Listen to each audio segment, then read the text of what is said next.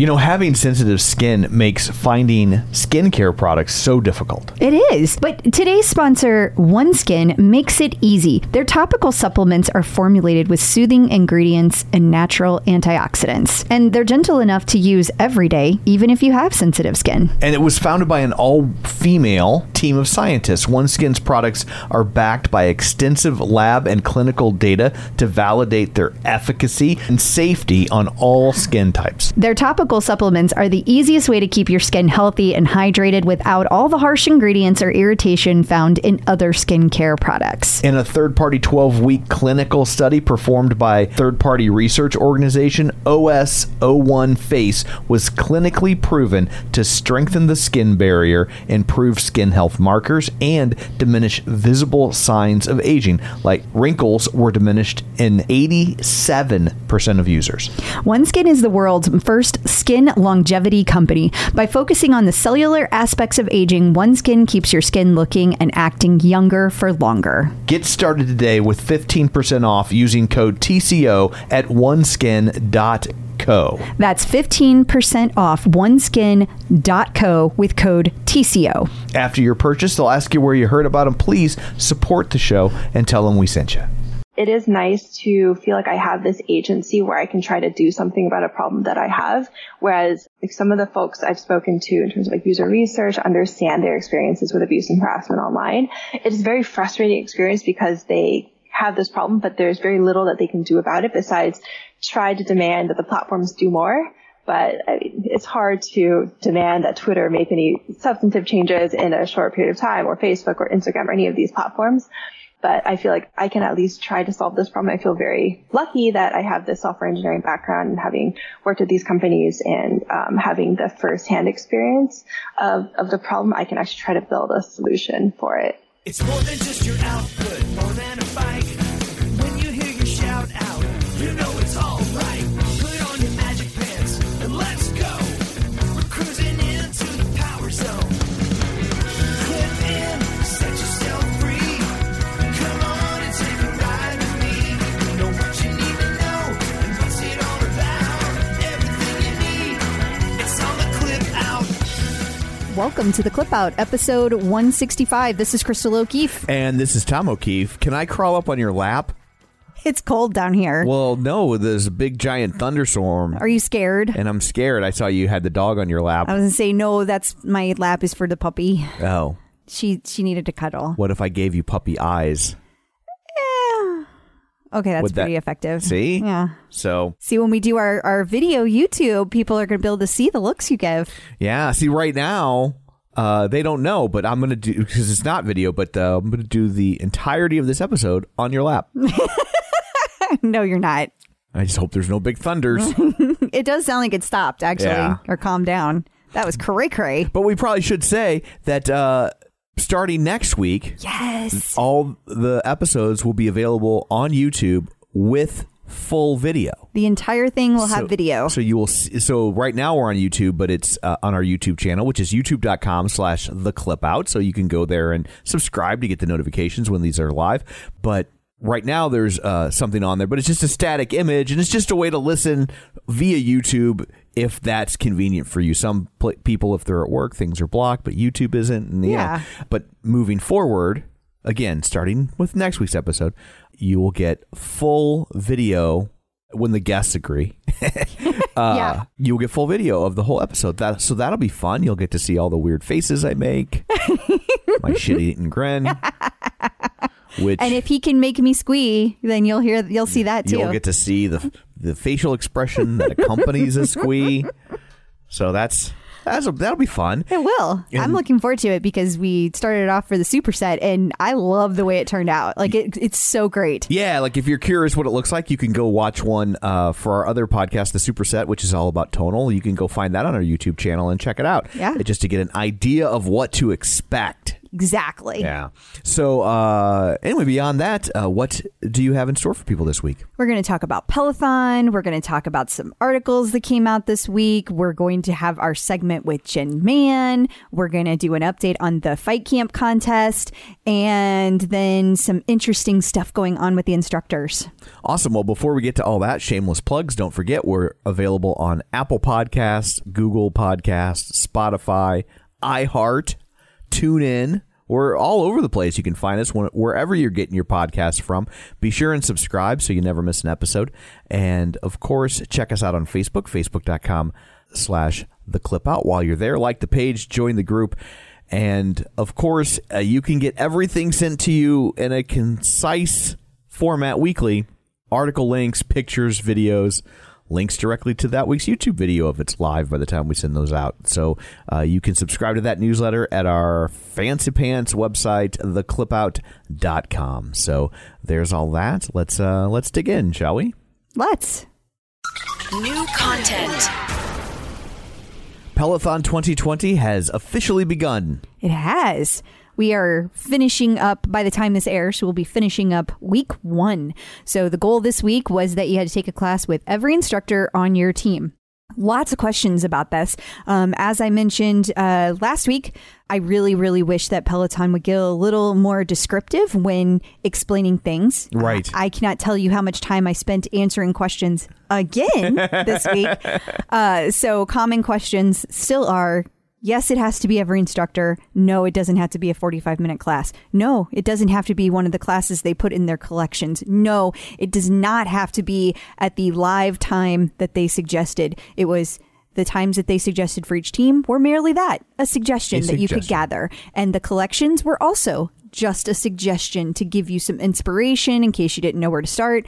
You do not have to do a certain time frame. So for mine, I did 5-minute classes with 3 of the 7 instructors, and I'm cool with that because I'm doing strength and that's where I'm focused. So yeah, you got a lot of things going on now between Peloton and Tonal and Fight Camp, and So you know, that's the great thing about Peloton. It meets you where you are. You don't have to do it a certain way. If you want to take a 45-minute class for each one of these, great. It doesn't get you any more points. Yeah. So do what works for you in your schedule.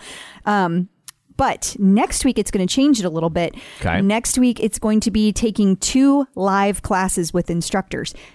The tricky thing there is it is Wednesday, July 15th, and they still haven't posted the schedule for next week. So good luck planning ahead. I've had some people be frustrated with that. The other key that as you're taking these classes, make sure you have your team hashtag on your profile. If you don't, it's not going to count. So you'll have to take it again. So please, please, please. It doesn't even have to be your main hashtag, right? But you have to have it on your profile or it does not count. And then each week, that following Monday, so next Monday, whatever date that is, the 20th or something, we'll get a badge for this week that you've completed. Okay. So as we start off week 2, you will get the badge for week 1. Make sense? Yeah, because they have to give everybody time to complete that week. And exactly. Then they'll flip their badge switch. That's right. And they'll all fly out the door. Right. And so people were worried this wasn't going to work with other challenges and stuff like that. It totally does. All you have to do is just be a little creative and a little bit flexible how you're approaching it. You do not have to do 45-minute rides or 45-minute runs. You just have to be creative with the classes you take. Well, I think that's great advice. For if you're feeling overwhelmed, you can go knock out a shorter one. Yeah, and I'm sorry if I sound a little frustrated with it. It's just literally it's the same questions over and over again. And I don't even blame the people for asking. Yeah. I'm frustrated that Peloton doesn't explain it because they have this great idea. Put more information out there. Right, totally. Even on their FAQs, it's not there. And when somebody was answering it on Twitter, they answered it wrong. Oh, jeez. So it's just been people have been very stressed about this whole thing. So I just wish that there were a little better communication with it. Peloton in the news. Barron's.com had an interview with Peloton Chief Financial Officer Jill Woodworth. Yeah. That just sounds like a chief financial officer, doesn't it? Yeah. Jill Woodworth. Yes. It's got an air of strength. Right. And numbers. Right. She's really focused on good numbers. Yes. I'm picturing like a nice pantsuit, hair pulled back, glasses. None of this is probably true, I'm sure, but this is what's in my head for Jill Woodworth, CFO. Well, she must be doing something right because she's the one that took them public. So there you go. But it's interesting. This whole conversation did a couple of things. One, it dashed everyone's hopes about a rower happening soon. They basically said, the next item we foresee is a smaller treadmill. Gotcha. She didn't promise that. Right. And she didn't say a timeline.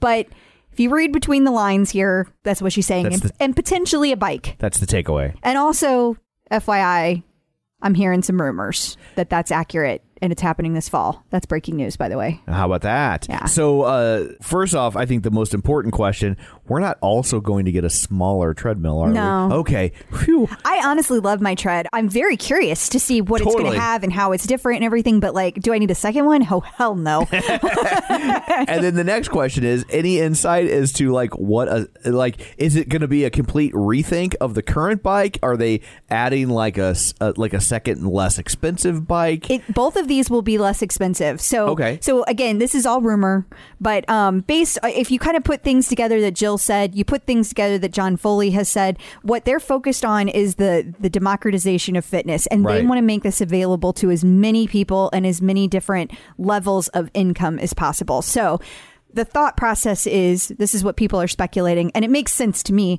that you're going to see a smaller tread, you're going to see a smaller bike, and the reason for that is it's going to open up the cost. The cost is going to be different, right? And that it's going to be available to more people. As far as what it looks like, is it a whole rethink? No clue. There has been zero information about that. I'm fascinated more about the bike aspect. So it's I see the tread not every day, but a lot, and it's a big item. Yeah, the bike isn't that big, so what can they really adjust on that? I will say they're not saying it's a smaller bike, they're saying it's a less expensive bike. So maybe that, and I am speculating, guys, so anybody hearing this conversation, this is completely my thoughts out of my head. I have seen nothing to back this up. I picture things like a smaller tablet, or you can buy the tablet separately. I see things like maybe you use your app to connect, kind of like what Echelon's been doing. Gotcha. These are all just things I'm picturing. Maybe, and again, it's maybe, cheaper pedals. Maybe it's not made out of carbon steel. Maybe it's made out of aluminum. Those are just guesses. Like the tablets in black and white. I'm guessing they're still going to have a pretty good tablet, even if it's smaller. Like I'm picturing smaller, not less, because the thing is that it's going to need to be able to handle future updates. So if you went back too far, they wouldn't be able to handle the new things that are coming out. Yeah, because the tablet's the way that they communicate with your bike. And so they're really going to need that kind of as new and as high tech as possible. Right. And right now there's that V drive on it that's really silent. Like maybe it won't have as silent of a drive. Right. That was what I was thinking. It's like maybe whatever they do, it just won't be as quiet. Mm-hmm. Yeah. Yeah. I mean, all of those are just speculation. And it could be a combination of those things. Could only be 2 or 3 of those things, not all of them. We just don't know at this point. Could be a unicycle. It could be that. Yeah. I'm thinking no, though. Well, but then it would be half as much, right? Because it's only one wheel. Technically, it's already a unicycle. That's a good point. Damn it. I know. I really blew your mind there. You did. And also, it has this magnetic system in it that allows for it to have resistance. So maybe that will look different. You have a magnetic system in you. But you got to wonder, though, what are they willing to change? Because, for example, the resistance already varies so much bike to bike. Right. So, if you have a less expensive bike, personally, I wouldn't want to go cheap in that area. If I'm going to ride a bike and I'm going to be quote unquote competing with other people on leaderboard, I don't want to suffer in that area. Yeah. But I don't know. It's going to be interesting. I saw that the cheaper bike won't have a seat. But you joke, but the thing is maybe it won't, or maybe it'll have a less expensive, because the one that's on there is a really expensive bike seat for a bike seat. Right. It's not like it's a $20 item. Yeah. So maybe it will. I mean, I really, it could be so many things in a combination of things. Not having a bike seat, depending on your mood, that could be a selling point. You don't know. Well, they had that one thing that you could add on to your bike. That's right. And as far as the tread goes, there's so many things that you could change on the tread. I'm just really curious to see what Peloton considers like your top of the line premium, right? Versus what they're willing to shed from the bike to get the cost down. I just like seeing the thought process behind it will be fascinating, regardless of what they decide. And no matter what they decide, people are going to be upset about it. I'm not saying everybody, but people will. Totally. There's going to be people saying you shouldn't have done this, you shouldn't have done that, no matter what they do. Absolutely. It's not like they changed their sweepers. Oh my God, you guys. I cannot believe that. Embrace the change. Yes.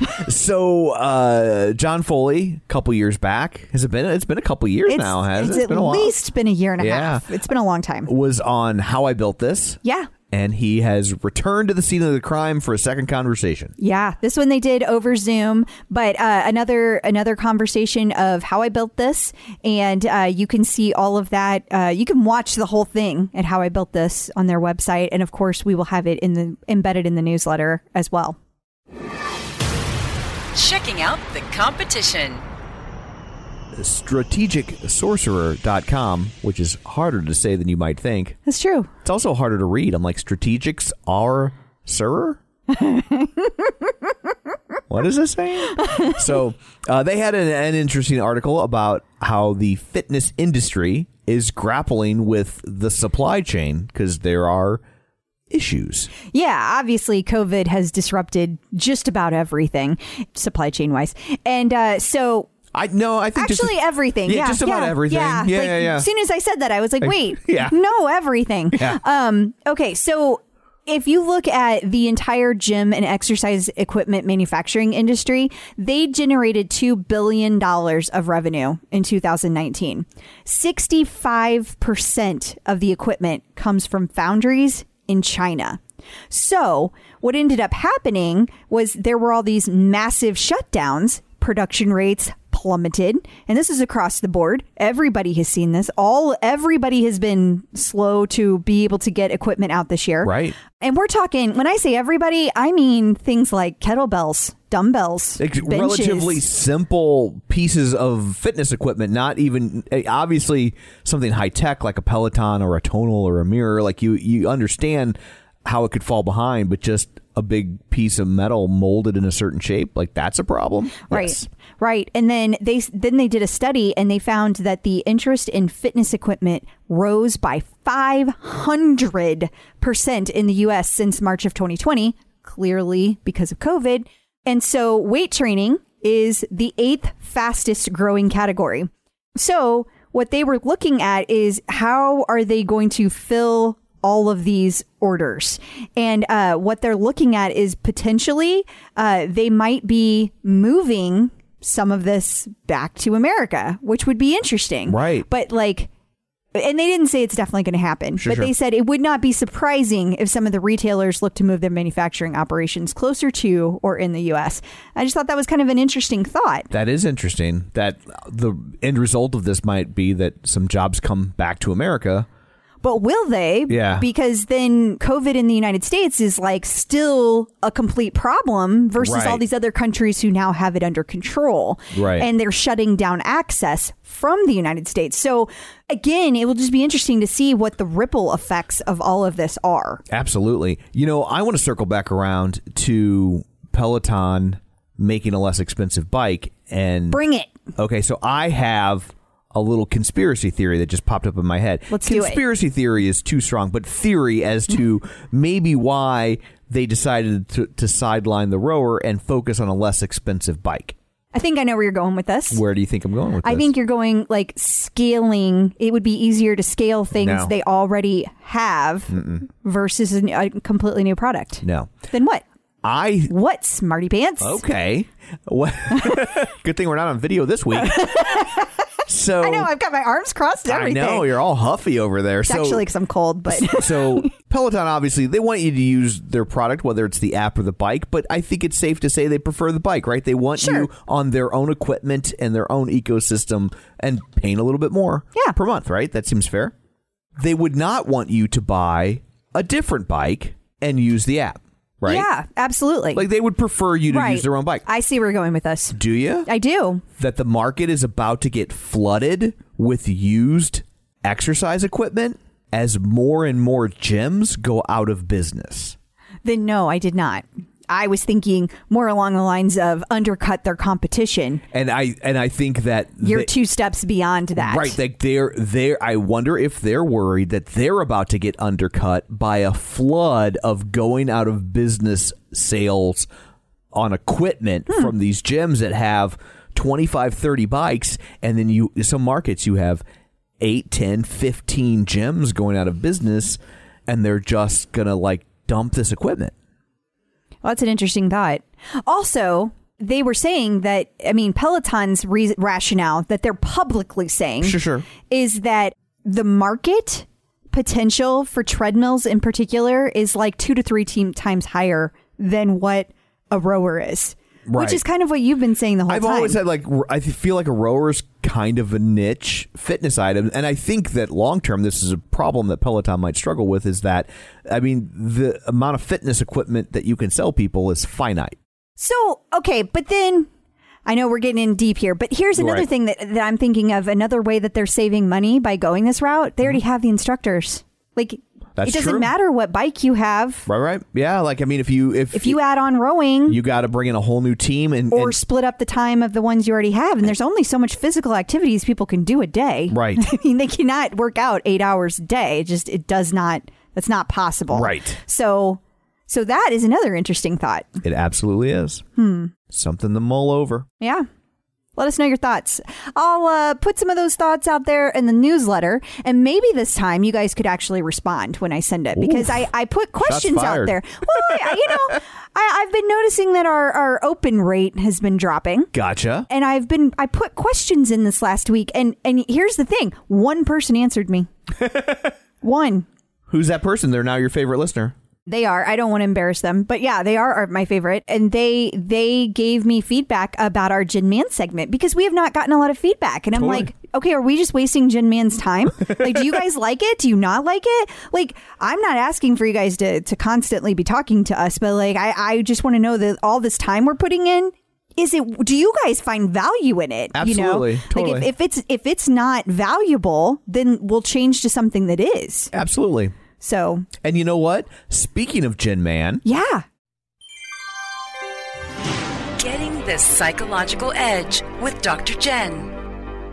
So joining us today via the magic of Skypeophone, Dr. Gin Man, licensed marriage, family, and child therapist and sports psychology consultant. You may know her from VH1's Couple Therapy with Dr. Jen or VH1's Family Therapy with Dr. Jen, her long-running radio show, The Dr. Jen Show. She's written 4 best-selling books, including The Relationship Fix, Dr. Jen's 6-Step Guide to Improving Communication, Connection, and Intimacy. Also, the creator of the No More Diets app.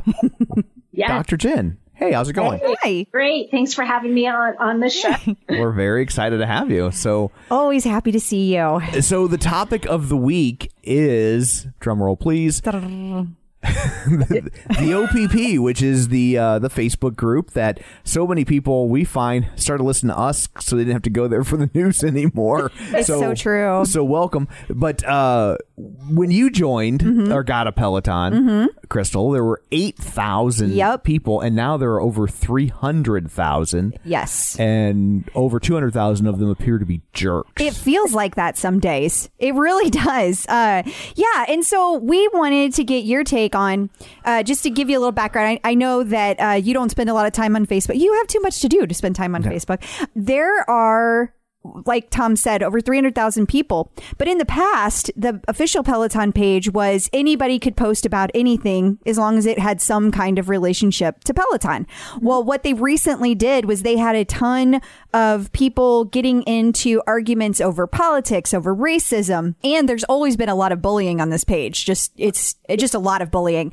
And so they decided to change their policies so that now all posts have to be approved before you can post to the page. So we're kind of curious from a psychological standpoint of, social media and kind of being that, what they would say, the keyboard warrior. You can say what you want.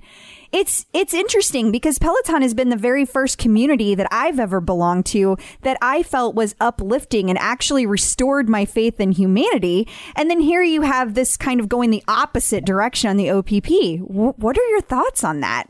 It's surprising to me, but yet at the same time, it's not.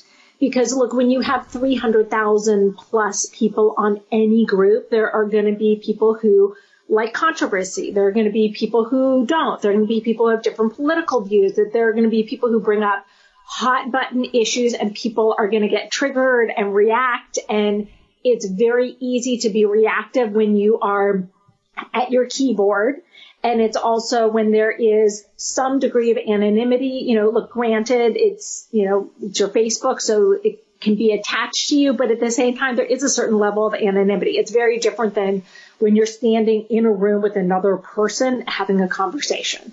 And I think that people can hide behind that and say things they wouldn't otherwise. And also, a lot of the time, things get misinterpreted because there's no tone when it comes to typing away. So it makes sense that when we're talking about the sheer volume, the hot topics that are coming up, that people are getting triggered and that things are getting funky. Yeah, I always feel like, we have a question mark. We have an exclamation point.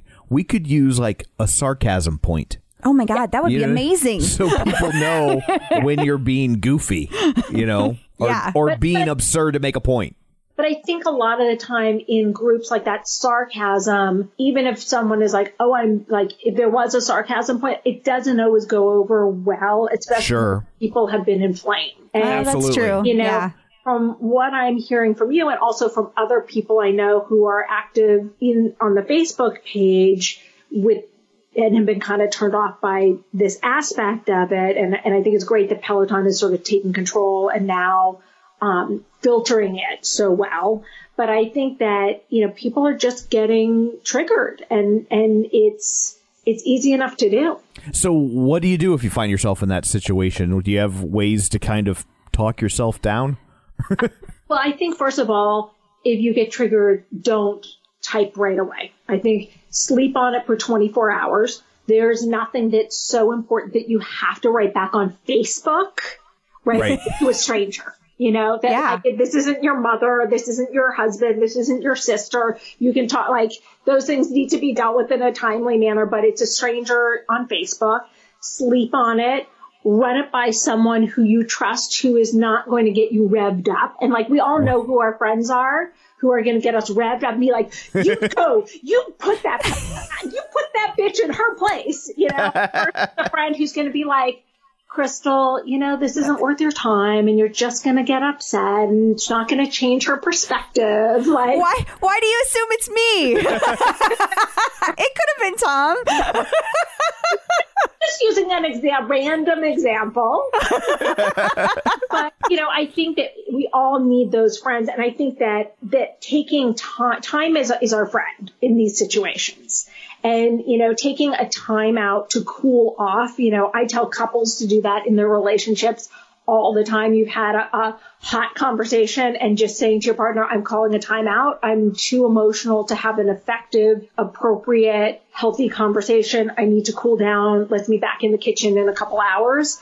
That's really important. And that to not let yourself be triggered and find a subgroup, because there's so many subgroups where I'm not hearing about this happening, whether it's a working moms group or a physicians group or, mountain climbers who love Peloton, whatever it is, find your subgroup where it's a smaller group and you don't see it happening so much. Yeah, we tell people that all the time to migrate from the OPP into a subgroup that has another personality trait or interest in that's also in conjunction with Peloton.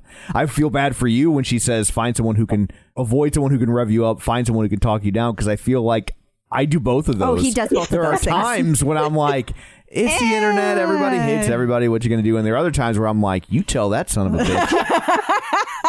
Look, and it's important to have at least one friend who won't do that. Yeah, like I have a girlfriend that when I was single, that like, if I would say like, oh, you know, should I text that guy? Like, she was always like, yes, you do that. Like, whatever her advice was always the worst. Like, it was like, I think whatever you say, I should just do the opposite. Like, because you're up for the drama, like you're ready to go. And at a certain point, when she hit a certain age, she was like, you know, don't text that person. Like, yeah, no, like, and I was like, okay, now I can go to you. Yeah, someone who always gives bad advice can actually be very helpful as long as you realize it's they're bad advice. Always giving you bad advice. It's very consistent. Like you said, do the opposite. It was just categories. Like in other categories, she gave me great advice. But that one, when it came to boys, she was like, yeah, you text him. Yeah. You haven't heard from him for weeks. You call him. If you haven't heard from him for weeks, in a way, you kind of have. Yeah, that's true. And I will also say before we go, I think when you get embroiled in one of these fights, I think a lot of people underestimate the power of not responding. Nothing drives people like that crazy than for you to forget about them. Okay, but I got to add, I just have to say, I think that people want to be found witty and relevant. And so a lot of times their responses are because they can't not get that attention. They can't not get that dig in. Yeah. Because I see this stuff and I'm just like, don't respond. And then boom, boom, boom, here come all the responses. And I'm like, walk away. Yeah. Totally. Awesome. Well, thank you so much for taking time out of your schedule to join us today. Until next week, where can people find you? People can find me on all social media, on Twitter, Facebook, Instagram, Snapchat, and even TikTok at Dr. Jen Man. 2 N's on Jen, 2 N's on Man. Thank you. Thank you. Man, there is nothing worse than when you buy a pair of sunglasses and then you lose or break them. I would agree. So what do we do about that? Well, that's where Gooder comes in. Their sunglasses are $25 each, so nobody likes to throw away $25, but it's a lot better than throwing away $100 or more on a pair of broken sunglasses, right? Yeah, I mean, absolutely. I have to say that's not my favorite part about Gooder. My favorite part about Gooder is that when I run, they don't slip, they don't bounce, and they're 100% polarized. And they also come in like a million different colors and styles. For your $25, you're not sacrificing comfort, safety, or style. If you want to support the show and pick up a pair, Gooder is giving the Clip Out listeners free shipping on their first order. Just go to gooder.com/TCO. That's GOODR.com and use code TCO to get free shipping. Gooder offers a 30-day money-back guarantee and 100% satisfaction. Find your pair at gooder.com/TCO and use code TCO to get free shipping. If you're looking to avoid carbs, it's always a challenge trying to find bread that fits in with your keto lifestyle. Right, because you want to make sure that it tastes good and you want to make sure it has good ingredients. So I think Hero Bread does both. Especially when you're in the store, you are overwhelmed with bread choices. Yes. And I've had other breads before that claim to have low net carbs, and you are certainly sacrificing taste, texture, size. Yes. None of that with Hero Bread. No, because sometimes on the ones that have the low net carbs, they have like no substance to it. It's like eating air. It is. And Hero Bread actually really tasted good and it felt like a solid piece of bread. Like I did not feel like I was giving up something. I was surprised at how big each slice of bread was. Here's the real test of a piece of bread. I didn't make a sandwich with these. I just had toast. Which you love because you have toast almost every day. I do. It was the best textured bread of this sort that I've ever had. And if you're doing the math, it's 0 to 1 grams of net carbs, 0 gram sugar, and high in fiber. So don't give up being a breadhead. Hero Bread is offering 10% off your order. Go to hero.co and use code TCO at checkout. That's TCO at HERO.co. So we have an echelon for Fight Camp. Is that what's going on here? I can't even say it's an echelon. I know it's because I will say it's a rethink. So there's a new boxing based connected fitness item out, and it is at least not a rip off of Fight Camp. It's a different It is, but there's strategy. another gym out there called Nexorcist that I'm pretty sure it's a ripoff of that. Like Okay. Nexorcist doesn't have lights on it, but Does it spit pea soup on you? no. Oh, that would be The Exorcist. Sorry. Nexorcist, yeah. Okay. You don't even want to know what I was going to ask if it did with a crucifix. But this one is called Lightboxer, and I will say, coming out of the gate, calling yourself the boxing of Peloton. Peloton of boxing. Peloton of boxing, Yeah. thank you. Maybe that's a bit... That is SEO driven. I know it is. That is all that's about.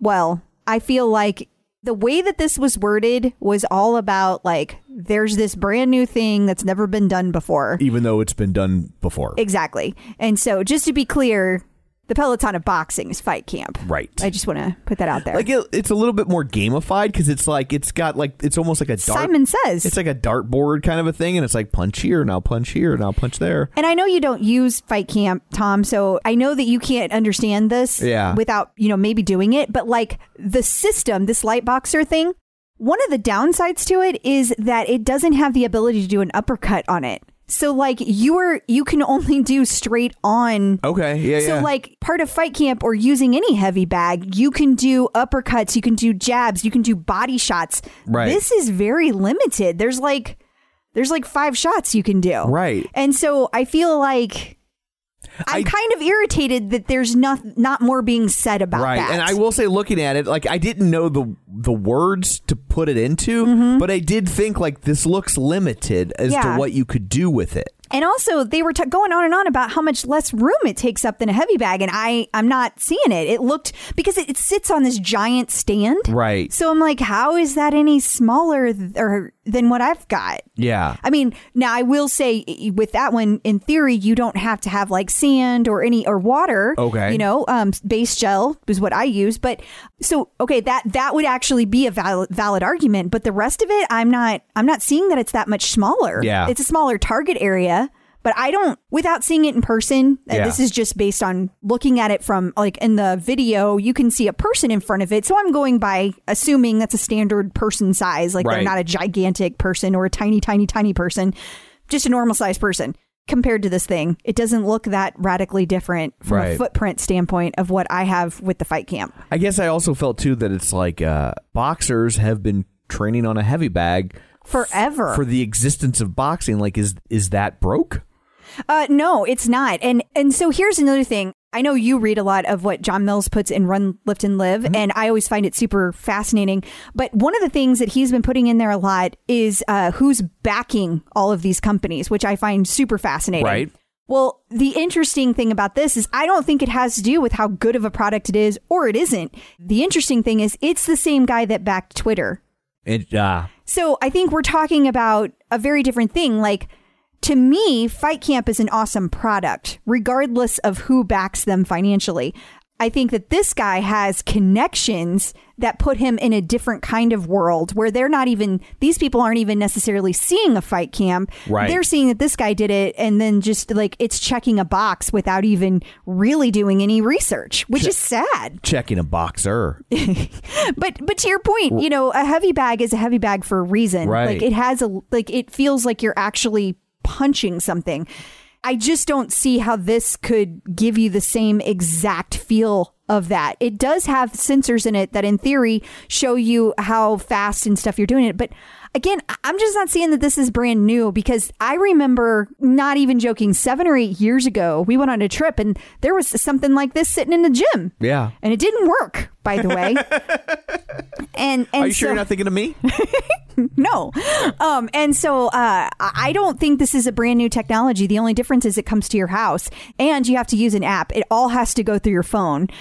So you can mirror it to a TV, but you don't have the ability to, I don't know. I'm not saying it's like on echelon level of frustration. Right. I just don't like the way they marketed it. Totally. But you're right. It's all about SEO. What sells, not about what's true. Yeah. And but my issue is that I just don't know that it's necessarily true to say this is so much smaller and more compact. And I really do think that there's a value between doing uppercuts and body shots that you're being told to do on Fight Camp. Not to mention, with Fight Camp, you also get to do kickboxing, which you sure can't do on this thing. You'd have to kick really high. I guess if you're like a Rockette, you could do kickboxing. But even if you could, they don't have those programs. So you would just be kicking it randomly. Hey, speaking of Fight Camp, you could win one. You sure could. If you go to theclipout.com/Fight Camp, we're giving away a Fight Camp personal gym right now. And a 1-year membership. Yeah, so you are all set for the next 365 days, and they will deliver that right to your house, so you don't have to worry about installation or anything like that, because it's a pretty simple assembly that you can do yourself. You don't got to worry about letting somebody in your house in the middle of a global pandemic. It's just a little less foot traffic for you, and it's lots of fun. You love it. It is lots of fun, and I do love it. Yeah. I've decided that this week I'm going to try kickboxing. Okay. It's next up. Oh, you're going to be a little Rockette. I still don't think I can kick that high. They started in St. Louis, you know. I do know that. Yeah. I only know that because I'm married to you. It's a true story. It is, yeah, and I know that not because it's about dancers with long legs, but because it's about Broadway. Yeah. So make of that what you will. Mm-hmm. But back to Fight Camp, yeah, like you should go and enter the contest. Each week we ask you a different question. They're not too terribly difficult. You do a little bit of leg work. A lot of times you can probably figure it out just by using your noggin, and then there's all sorts of other ways to get extra entries, whether it's following Crystal on Instagram or following Fight Camp on YouTube, whatever. There's all sorts of different ways to increase your chances of winning. So go to theclipout.com/Fight Camp, and if you want more information about Fight Camp, go to joinfightcamp.com. Also, I just want to say we're on week 3. There's only 4 weeks to this one. Time's running out. Do not delay. That's true. Clock's ticking. Well and Good had an article about yoga for brain fog. Yeah. You know, there's a lot going on right now, and I don't know how you're doing with it. For me, it varies day to day. Today's one of my angry days, which is probably coming through on this episode. Explains the kickboxing in your future. That's true. Yeah. But with so much, regardless of what you feel about any of the things happening, there's a lot, and it's distracting. And sometimes working from home or just having not as many things going on, it can be kind of hard to focus. And so this article was all about, like, if you might need to get your focus back, you might kind of need to find your center, and yoga can help with that. And the reason that we included it is because our very own yoga instructor, Ross Rayburn, was included. And he talks about how specifically inversion exercises, positions can help you with brain fog. Awesome. And if you want to link to that article, you can find it at facebook.com/theclipout or at our newsletter that you can sign up for at theclipout.com. Robin Arzon announced that she has her own YouTube channel now. She sure does. So all of the Hustlers at Home programs that she's been doing on Instagram, okay, you can find it all on YouTube. I believe there's going to be other content there as well. So it's at the YouTube, and then it's Arzon. Awesome. And of course, we will have a link to it in the newsletter and on Facebook. And while you're on the YouTube, you can subscribe to our channel too. Just click over there. Just hit the button. And Jess Sims was on the podcast Allie on the Run. Yeah. And she talked all about running, which is great. And for those of you who reached out to me and said, you need to have Allie on the podcast, and one person even took the initiative to comment on Allie's post and try to connect us, I tried reaching out to her and she did not respond. And I don't say that to be begrudging to Allie. I'm just saying I did right. Try. I just wasn't successful. What you gonna do? Right. But in the meantime, you should definitely check out Jess Sims on her podcast. And from what I understand, she talks about all kinds of different running subjects. So if running is your thing, you will really enjoy this podcast. So you should check it out. And then Hallie Shapley has a new book called Strong Like Her. Yes. And featuring the previously mentioned Robin Arzon. Yeah, and the book is all about women's athleticism throughout history. So it's pretty cool that Robin Arzon is featured in it. And she posted some of the pictures on Instagram that were in the book. I got the impression that it was like a coffee table book. Okay. And they're gorgeous pictures. Like it's really good lighting and well done. Right. And I'm very curious to get to read the whole story. I don't know. I've got a pretty long reading list at this point, so I don't know when I'm going to get to it. But I am very curious to see what this is about, because women have done a lot of athleticism like they've contributed a lot to the history of athleticism. And I'm curious to see what is all in this book, because there's probably stuff I have no idea even occurred. I bet there is, because it seems with a lot of stuff like that, it just doesn't get talked about as much. So it's oftentimes pretty easy to surprise people with things they didn't already know. Exactly. And finally, Peloton has a new artist series featuring Britney. Britney Spears. How do we do this? Like, on the one hand, we're supposed to leave Britney alone. That was only in 2007. Oh, okay. I think it's okay to bother her now. We can bother her now? Yeah. Okay, cool. Although maybe not, because I think she's still in that conservatorship. So I don't know. But she's made great music, though. So whether we can bother her or not, we can still enjoy her music. That is true. And I hope she's doing well. I do, too. I feel bad for her. I do, too. Like, that can't be a good... I can't even imagine what she's going through. It's hard to take somebody that you know is worth millions, if not hundreds of millions of dollars, and be like, you poor thing. Right. But I just feel like she started down this road before she really was old enough to make adult decisions, and now it's kind of, there's not another thing for her to do, and I always have kind of felt bad for her. But I have too. But we can still appreciate her amazing artistry, because she's had a lot of hits. A lot. That she has. So what do they have in store class-wise related to her? So by the time this airs, this will have already occurred. So today, 7:30 p.m., there's going to be a ride with Cody Rigsby. And I know, again, you don't ride, Tom, but Cody Rigsby and Britney are like, if he knew Britney, they would be best friends. Like, he talks about Britney all the time. And I say that as somebody who doesn't take that many Cody rides. I know that. It's like how people that barely listen to the podcast know I love the Monkees. Exactly. Right. Exactly. And then Eric Jaeger from Germany is going to be doing a ride in German on demand on the 16th at 1 p.m. Eastern. And Bex Gentry is doing a run on Thursday, the 16th at 7 p.m. Eastern. Rebecca is doing a boot camp today on the 15th at 10 a.m. Eastern, and Maddie Majacomo is doing a walk on Thursday at 10 a.m. So, my gosh, there's more. Maddie also is doing a HIIT cardio Wednesday at 10:30 a.m. Eastern, and Robin did a full body toning on Thursday at 7:16 at 10:30 a.m.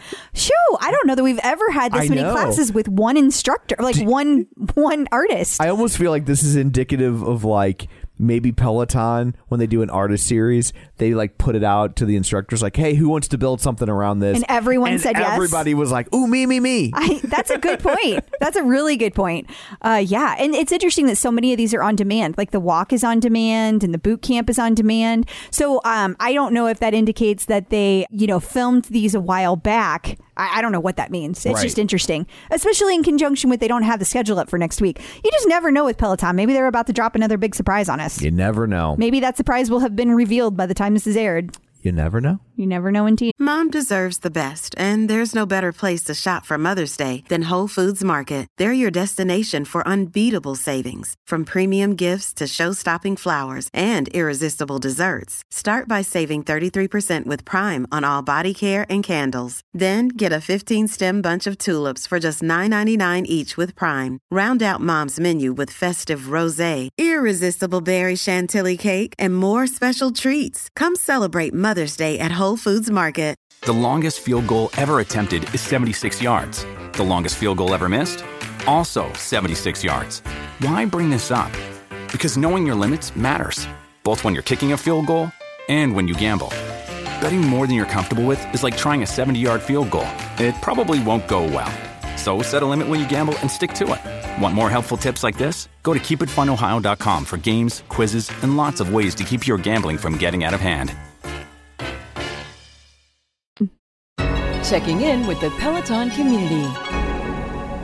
So joining us today via the magic of Skype-a-phone is pretty lofty. She's got things here to talk about. She does. Software engineer, diversity advocate, interned at Facebook and Google before going on to work for Pinterest and Quora, and is currently the founder and CEO of Block Party, an app that helps tackle online harassment. Tracy Chou. Hey, Tracy, how's it going? Hi, it's good. Thanks for having me here. Oh, thank you for taking the time to be on.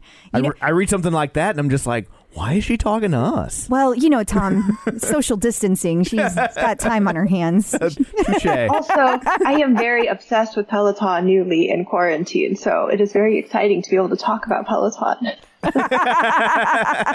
Right? It's like that, especially when you first get it and then and other people don't understand. And so you're like kind of spreading the gospel of Peloton. And yeah, I get it. So when did you find Peloton? That's a good question. I actually heard about it pretty early on, maybe even in 2014 or 2015 when I was living in San Francisco. But the first time I heard about it, the person who mentioned it to me just described having a very expensive clothes hanger. So I didn't actually know what he was talking about. And later, when I moved to New York City in 2016, I was a very avid user of ClassPass. So I would sometimes see the Peloton classes show up on the schedule. So I went to the studio a few times to ride, which is now very fun because now 4 years later, I can see my output scores from my first couple of classes, which were very, very low. But I really only got into Peloton a few months ago. It was late February. I started getting pretty nervous about coronavirus spreading and ordered the bike. And that arrived early March, maybe March 1st or 2nd. And I've been riding it every day since then. Oh, yeah. You really got in under a 12-week streak. Yeah, I've been working on it every day. I think wow. My average stats are at least I think it averages to 2 or 3 hours per day that I'm doing some kind of Peloton workout. Although it does overcount a little bit because I've also set it up as a partial workstation where I have the spin tray on top. And so for a couple hours during the day when I'm working, sometimes I'll just be on the Peloton riding as well. But what a great way to keep moving. You know, that's one of the beauties of it. You can use the Peloton in so many ways. You can use it to be ultra competitive and take a Tabata ride and go at your hardest speeds. But you can also, just keep moving while you're doing something else. So it's great that it's so versatile. Although it is funny when I look at my workout history and the stats for those classes, there's the ones where I go really hard. I just did a 90-minute Power Zone endurance ride this morning. That was output of over 900. And then there's the rides that I do, the scenic rides while I'm working, and the average watts will be 35. Really, really low. So if you look at my average over all my classes, it's pretty low. But yeah, it's good to have the variety. I have also discovered that when the AC is on too strong and I'm getting cold, rather than fiddling with the AC, I just hop on the Peloton and ride a little bit, and then my body temperature goes up and I'm no longer cold. So that has been my latest hack. Temperature modulation. Yes. You are your own thermostat. That's smart. So I have a question for you. It sounds like given the nature of what you do, that you move a lot. You've already said that you were in San Francisco and then you moved to New York, and I believe you're currently speaking to us from London. Is that right? Yeah, I'm in London right now. So were you nervous about purchasing a bike with the fact that you move around a lot, or do you feel like you're stationary now? Well, now I'm stationary. Well, sure, we're all stationary now. Most of us. Is your plan to stay stationary once the world returns a little more to normal? I don't know, actually. I think that it's just all so uncertain. It's hard to say. I ended up in London during lockdown because I normally hop between the West Coast of the U.S. and San Francisco and London and just go back and forth because my team is totally distributed. So we were already all working from home, or at least just in different places before quarantine happened around the world. And I have a couple of teammates in Europe. So it was kind of nice. And some in America. So it was nice to go between the two, just to line up time zone wise. And then when lockdown happened, I was in London and decided to stay here. I didn't know how long it would be, but I anticipated that it would probably be worse than most people thought. And just knowing how much physical activity is important to me, I figured it would be worth it to get the Peloton. If I can't work out for one day, I already get really antsy. So even if it was just going to be a month or two in quarantine, I knew that the Peloton was going to be worth it. Totally. Yeah, now it's definitely been a worthwhile investment. Probably my number one best purchase for quarantine. Well, that's great. And I will also say, should you decide that you will not stay there, it's super easy to resell them because they're not resold that often. Yeah. So they go quick. So do we know, and this might actually be less a question for Tracy and more a question for Crystal, because you know these sorts of things. Are they I know that in the States that there's a pretty good delay now to get one. Do we know if that's there is a delay in the UK as well. In the UK? Yep. Yeah. Yeah. Or as we call it, the UCK. Do they call it the UCK over there yet? Has that caught on? I've been trying to get that going. Not quite yet, although, there's a lot of political shenanigans happening over on this side of the pond as well. So maybe we don't get into the politics on this podcast, but it's been fun. Yeah, I bet. I bet.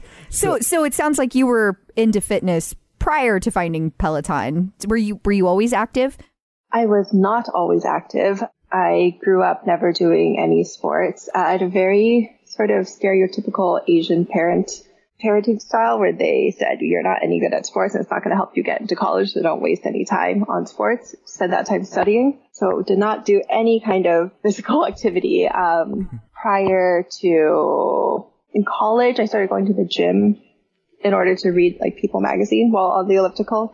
But I really started working out and running about 10 years ago, I think, when I just finished school. So in my first job, a few of my colleagues and I decided to do the Couch to 5K running program, where, as it sounds, you go from not being able to run to running a 5K, and we signed up for a race together. So ever since then, I've gotten steadily more active, and in the last few years have been much more regular about going to work out.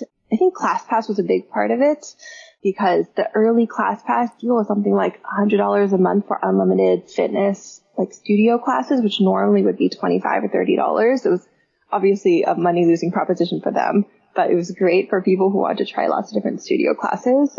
So that got me pretty hooked. I was going to these really fancy, nice studio classes every day, sometimes twice a day, because it was unlimited on this plan, until they realized they needed to make money and made it more expensive. But then I was already hooked. So I was really into classes like Berries and Rumble.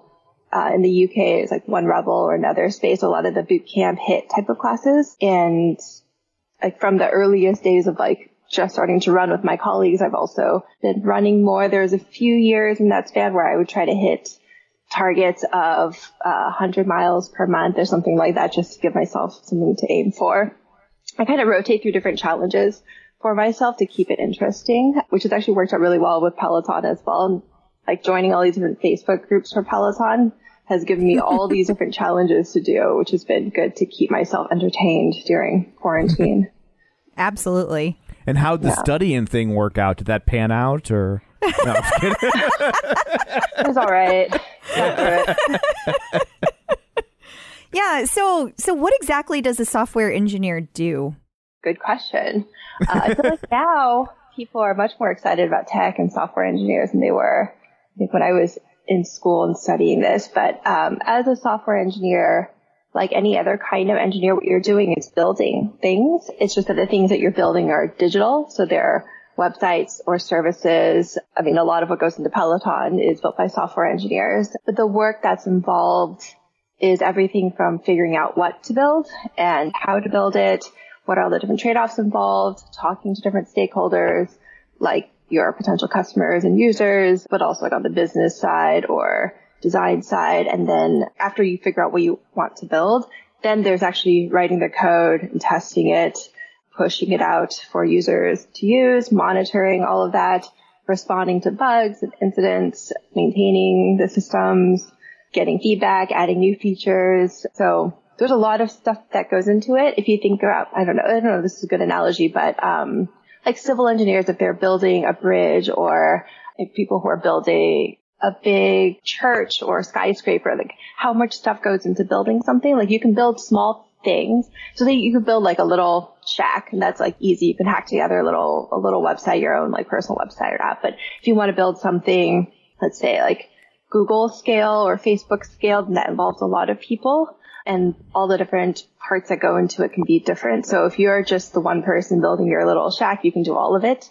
But if it's a really big company, then you might just get one small part of it that you're focused on. I don't know if that analogy is helpful, but No, totally. Yeah, a lot of things that go into it. Although now, since I'm a startup founder and trying to build this new app, Block Party, I have additional responsibilities on top of just the engineering work. So there are some days where I still get to do technical work, which I love, but other days it is all the other stuff involved with starting a new business. So like filing taxes, making sure we're compliant, thinking about hiring, recruiting, all the other considerations around building a new product and a new business. So how does one become a software engineer? Is that like something, like were you 15 and you were like, I want to do this. Sweet baby snow peas, I have to be a software engineer or I will die on the inside? Or is that like a career path that kind of reveals itself to you as you go through your academic journey? So what's a bit ironic in my case actually is both of my parents are software engineers, and somehow I still did not really understand what being a software engineer meant. Well, that's because nobody listens to their college. parents. Also, the type of software that they wrote a few decades ago was less the consumer software, the things that are kind of exciting and shiny now. Like now you can see all these different apps that people use. You see like Instagram or Pinterest or Snap or Peloton, like all these different things that we're interacting with, there's software involved with them. So it gets a lot more exciting to be a software engineer. Like my parents were building lightweight database systems management, and they delivered their software on floppy disks.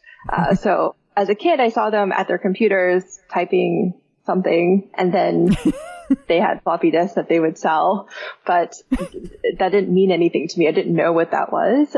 Sure. And I grew up in the Bay Area, which is home of all of these different software companies. Like my high school was in Mountain View, pretty close to Google. My high school actually invested in the seed round of Snap, amazingly. I didn't know that my high school invested in startups, but they invested in Snap, which was great. It was like when Snap IPO, that was a pretty nice chunk of change. So I was surrounded by all of Silicon Valley, but somehow still didn't really understand what it was about. And I think some of that is that shift from the kind of more old school software, or original Silicon Valley was more about hardware, like literally the silicon chips. The silicon, yeah. More of like the enterprise, like networking, database type of software. And then only later, more recently, has there been much more of the consumer stuff that's built on top of it. So I didn't properly appreciate what software was, even going through college. So I studied electrical engineering for my undergrad and then did a computer science master's. But somehow I managed to finish school with 2 degrees in engineering and still not understand what software was until I started my first job at Quora. And Quora, which is a question and answer site at that time, was a very small company. I was the 5th person there. So we were really building everything from the ground up. And it was there that I realized, like, oh, like we are making something exist that didn't exist before. Like if it weren't for us sitting here in this room writing code and making Quora.com, there would not be this site where people can ask questions and answer questions. And so that was a revelatory moment for me. So somehow after all of that, like growing up in Silicon Valley, having parents who are software engineers, getting 2 engineering degrees from Stanford, like actually even interning at software companies like Google and Facebook, I still didn't really appreciate it until I was working at a really early stage startup and seeing like if we weren't here, if the 5 of us weren't here, this would not exist. And that was when it really clicked for me.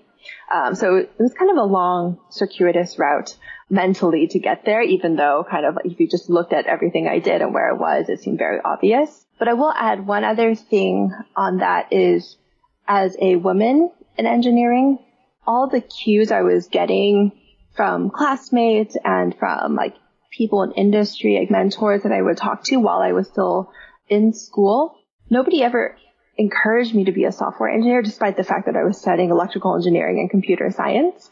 And I think there is a gendered component to that, where I've now talked to many other like women who study computer science at Stanford, my alma mater, and all of these women studying computer science are being told to do non-software engineering things.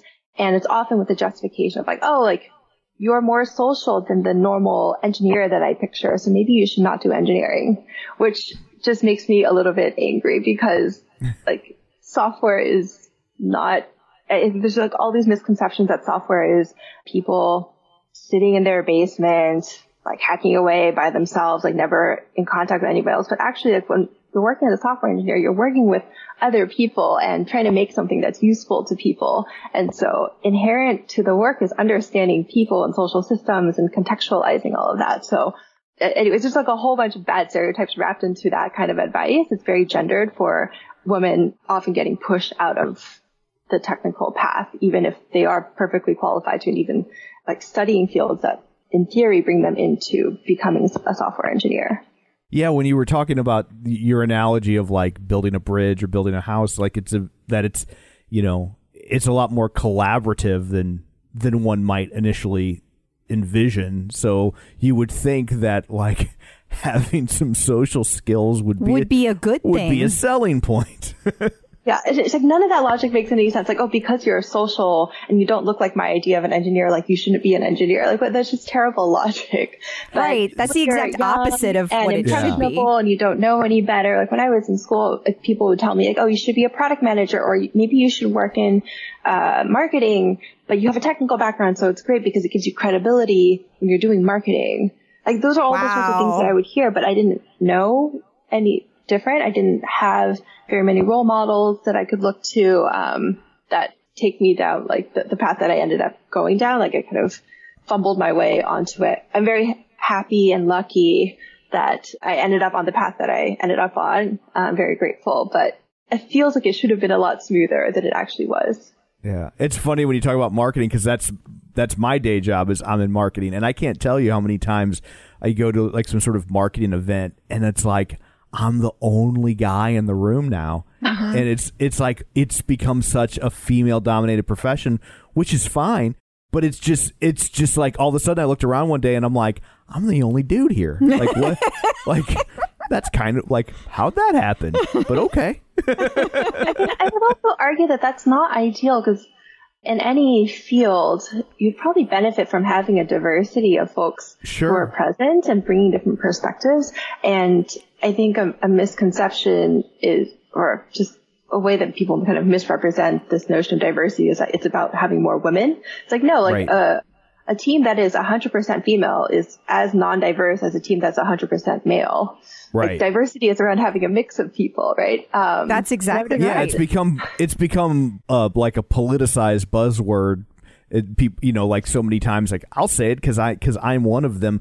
The white guys in the room get their hackles up. You know what I mean? That it means that means less of us, but not necessarily. Like I love marketing. You know what I mean? And I mean, I have a passion for it, and I'm always kind of in that mindset. But yeah, like it shouldn't just be women, just as the software engineer shouldn't just be men.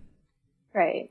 I think all these gendered stereotypes hurt everybody, because there's people like you who are great at marketing, and there should be. I imagine that there's more people who are similar to you who are men who would be great at marketing, but because of gender stereotypes or whatever are pushed out of that field, and then we're losing these perspectives, and similarly on the engineering side. I definitely think that's true. And growing up, so I've always had kind of an interest in technology. I mean, I still love all the new gadgets and gizmos that are out there, but I never had anybody encourage me, particularly in math or science. It was like, I was always drawn towards like, oh, if you're good at English, like your like communications and what they used to just call English back then. And so that was where everybody kind of pushed me. But it's funny because now I didn't want to go back to get another degree because I ended up with an MBA and I didn't want to go do anything with engineering, but I wanted to break into project management. And so whenever I was working at a robotics firm, that was literally my only option was to, if I wanted to continue and become a project manager, the only way I could do that was to go get an engineering degree. And so I kind of tried to find other ways that I could become a project manager. And so that was hard to do without an engineering degree. So I kind of find the whole conversation pretty fascinating. Yeah. So you bring up another interesting point, which is like there is this sort of gatekeeping in different industries where people will say you can't do this unless you have X or Y credential. And oftentimes that credential is not really that necessary. Like I've seen this with hiring, recruiting for technical roles or even non-technical roles within the software industry. Or sometimes they'll insist that people have a computer science degree. And the truth is you could study 4 years of computer science in university and like a lot of, maybe most of what you study is not relevant to a software engineering job. And there's also plenty of people who haven't gone through that kind of path and have picked up software engineering on their own. But there's this artificial gatekeeping that happens. Actually, part of the reason why I got a computer science master's was not because I actually necessarily wanted to study it. It was almost more on a dare from a friend, but also the thought that having a computer science degree would just be useful to have that like sheet of paper or that credential. It turns out that the specialization I did, which was artificial intelligence, is actually mostly math. So I spent most of the time doing like matrix calculus and like, you know, a lot more math things, like deriving proofs and solving optimization problems as opposed to the things that are kind of core to a software engineering job. So almost all the classes I took are irrelevant to software engineering work I did once I started working. But because I have a piece of paper that says I studied computer science, a lot more people will take me seriously and give me opportunities within the software engineering domain. Huh. Well, that's really fascinating. So I know this wasn't one of the questions I put out there, but what would your recommendation be then for somebody who wants to go into the software engineering field? Like what path of education should they take to optimize their chances to get a great job? This is a bit of a tough question because the world also changes so quickly. And I feel like any advice that somebody gives is very much informed by their own experiences, which are probably quite dated. I do think if you want to be a software engineer at this time, like just major in computer science, it's the easiest because everybody pattern matches off of that.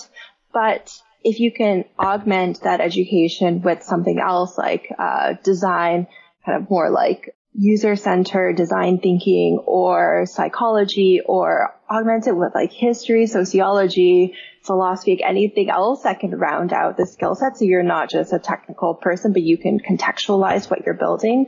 That will make you a much more thoughtful engineer and somebody who can bridge between technical and non-technical. But I think there's a whole question now also of like, our university is the way to go, especially in the United States where it's so expensive.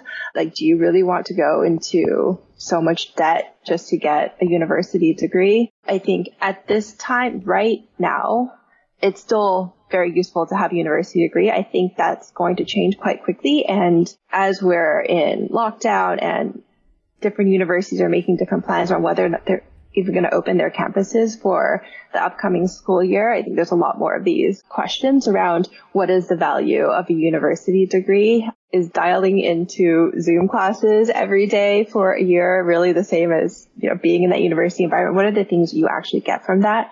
So I kind of hesitate to make any strong recommendations on this front since so much is going to change and we're seeing such a huge acceleration in so many trends that are already happening before coronavirus.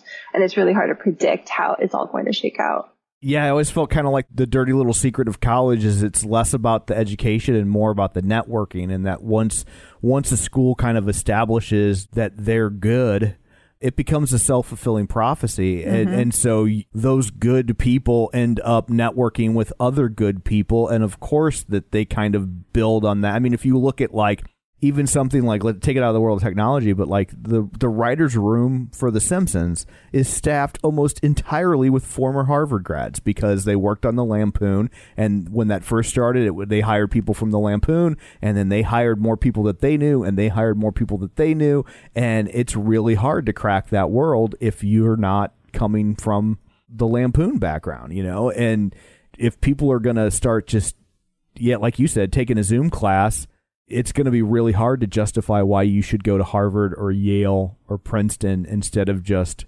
doing whatever. Yeah. The degree, the credential is still useful in a world where we over-index on credentials. So I'm not trying to justify like over-indexing on like fancy degrees, but that is still useful. And I do sometimes find like being able to say that I went to Stanford just a useful thing to be able to throw out if somebody is disrespecting me, which is unfortunately common.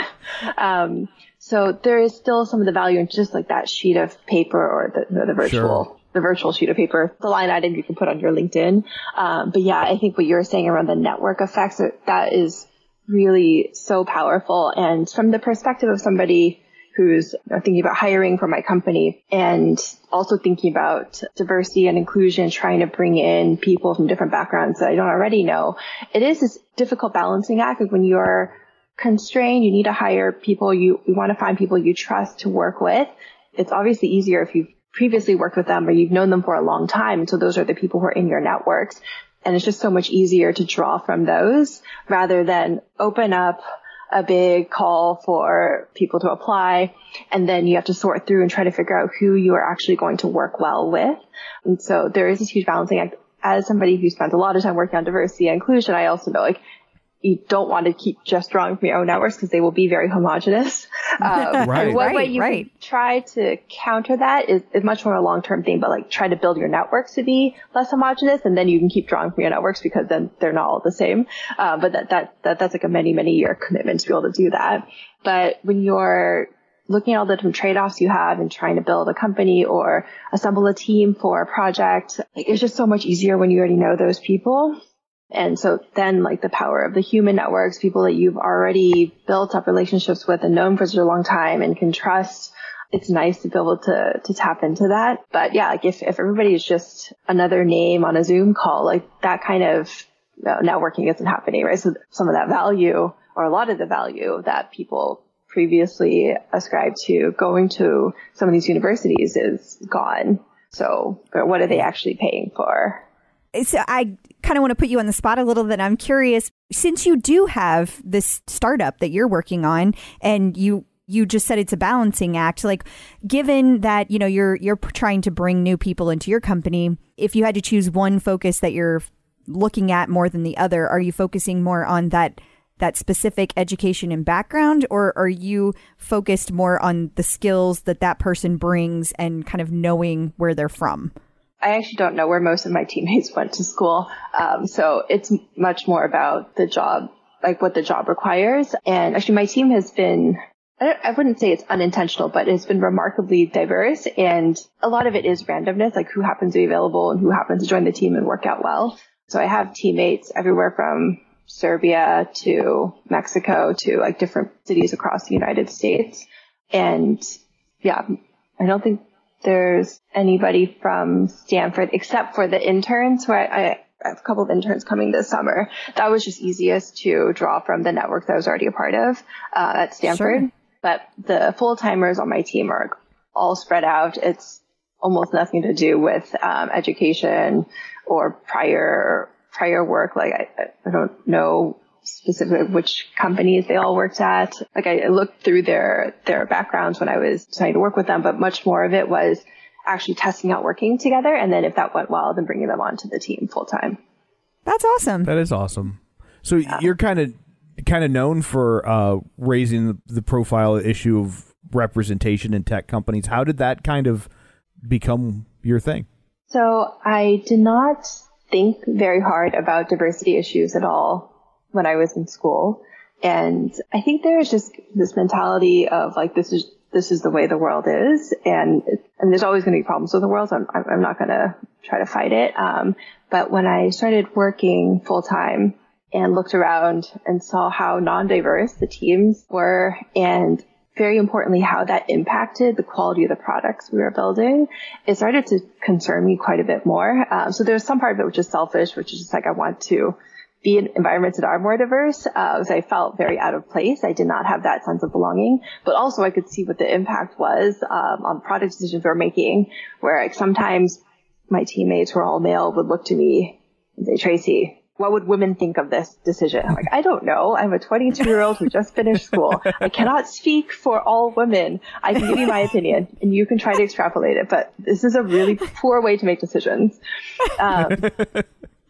And there's a lot of sexism and discrimination. It's sometimes difficult to call those things out because it's rare that people would say, like, I'm not giving you this opportunity because you're a woman, or I think you're worse because you're a woman. People don't say those kinds of things. Sure. And it's more than just gender. It's also like many other forms of identity and experience. But I think over time I was seeing these patterns play out much more. So when the second female engineer joined Quora and I started to understand her experiences and realize that I was not alone in how I was feeling, and started talking to more female engineers across industry, then I started to understand, oh, there's actually patterns here. It's not an individual problem. It's very easy, I think, for people to, or people from marginalized backgrounds who are maybe not as aware of what's going on, to internalize blame for things not working out. It's like, I'm not cut out for this. So I frequently doubted myself and thought maybe I'm just not cut out for software engineering. I really like coding. I like building things, but this industry doesn't seem right for me for some reason. I don't know what it is. So I would internalize it as like, it's my problem as opposed to it's a systemic issue. So I started to become more aware when I was working in industry, and it wasn't just like in the immediate workplace, it would also be going to conferences. And one incident that still sticks out in my mind is going to a conference about a programming language, which is extremely technical. You would generally not go to a conference like this unless you were somehow technical or connected to it pretty closely. But I went to this conference and people just wouldn't talk to me seriously. I asked questions of them about like, you know, where in your stack do you use Python? The conference was about Python, the programming language. And they would give me answers like, oh, you wouldn't understand. And I would just look at them and be like, why do you think I asked the question? And then I tried to be more specific about my technical questions. I went to like another booth in the exhibit hall for this conference, and I asked them like, so I see that you're using Flask, which is a Python micro web framework. I'm wondering what kind of QPS or queries per second can you withstand in terms of like read and write? I want to understand like your scalability. So it was a very technical question, and the guy was also like, oh, like, yeah, I don't think you would understand. I was like, even just to ask that question requires some baseline level of understanding. It's not as if I just like picked a random question off the internet and then came here to parrot it at you to test you. But it was things like that, and like that was a funny conference. The first day I was so angry by the end of it that I almost didn't go back for the second day. But then I thought like, well, it's not really fair that I should give up a professional networking opportunity or learning growth opportunity just because other people don't see me as an engineer. But I did think like, oh, maybe one of the problems was I was wearing a dress on the first day. And so the second day I wore a t-shirt and jeans and sneakers, and it actually went much better, unfortunately. Really?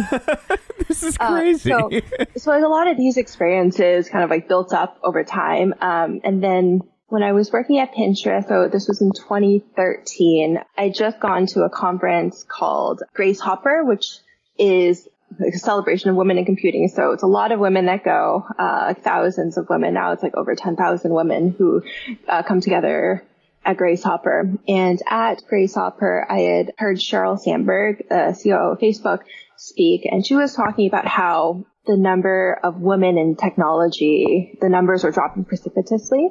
And I didn't necessarily disagree with her, like the sentiment that like there's not enough women in tech and it's probably going down because there's a lot of really insidious patterns.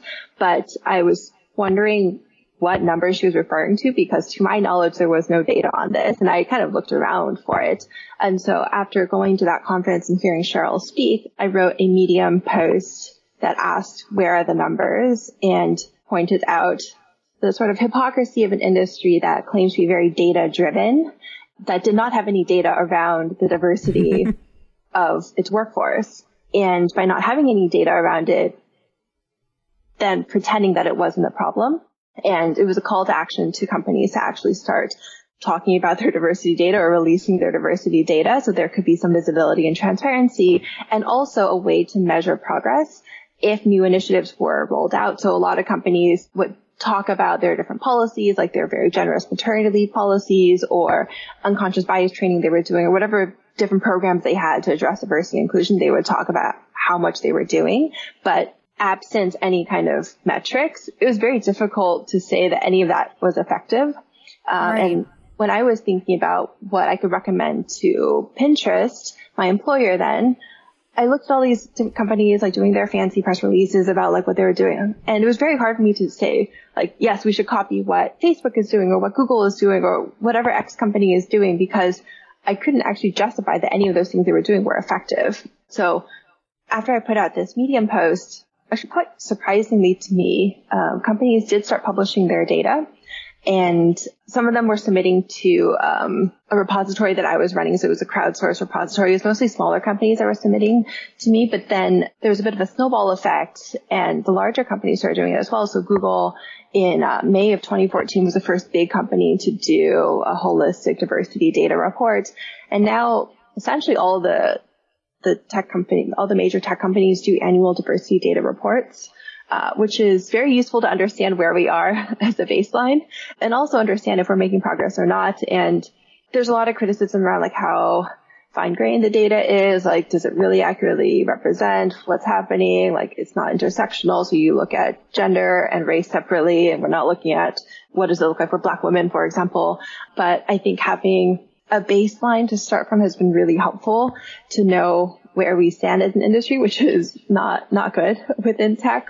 So I think having that data elevated the profile of the diversity and inclusion issues within technology to a much broader audience. And so people outside of tech could also start to see like, oh, these companies are really not diverse. Whereas for anybody who worked in the companies before, like just going onto like the Google campus, for example, you would see that it was not diverse. You could walk through different buildings and know like, oh, this is an engineering building because there are no women here. Or if you walk to a building where there were a lot of women, you're like, okay, I know this is probably HR, marketing, sales. It was just very extreme. It was very, very extreme. So anybody who'd been on these campuses already kind of like knew it was an open secret in Silicon Valley, I think. But once the data was published, and it meant that people outside of technology, outside of Silicon Valley could also see like, oh, this is a problem.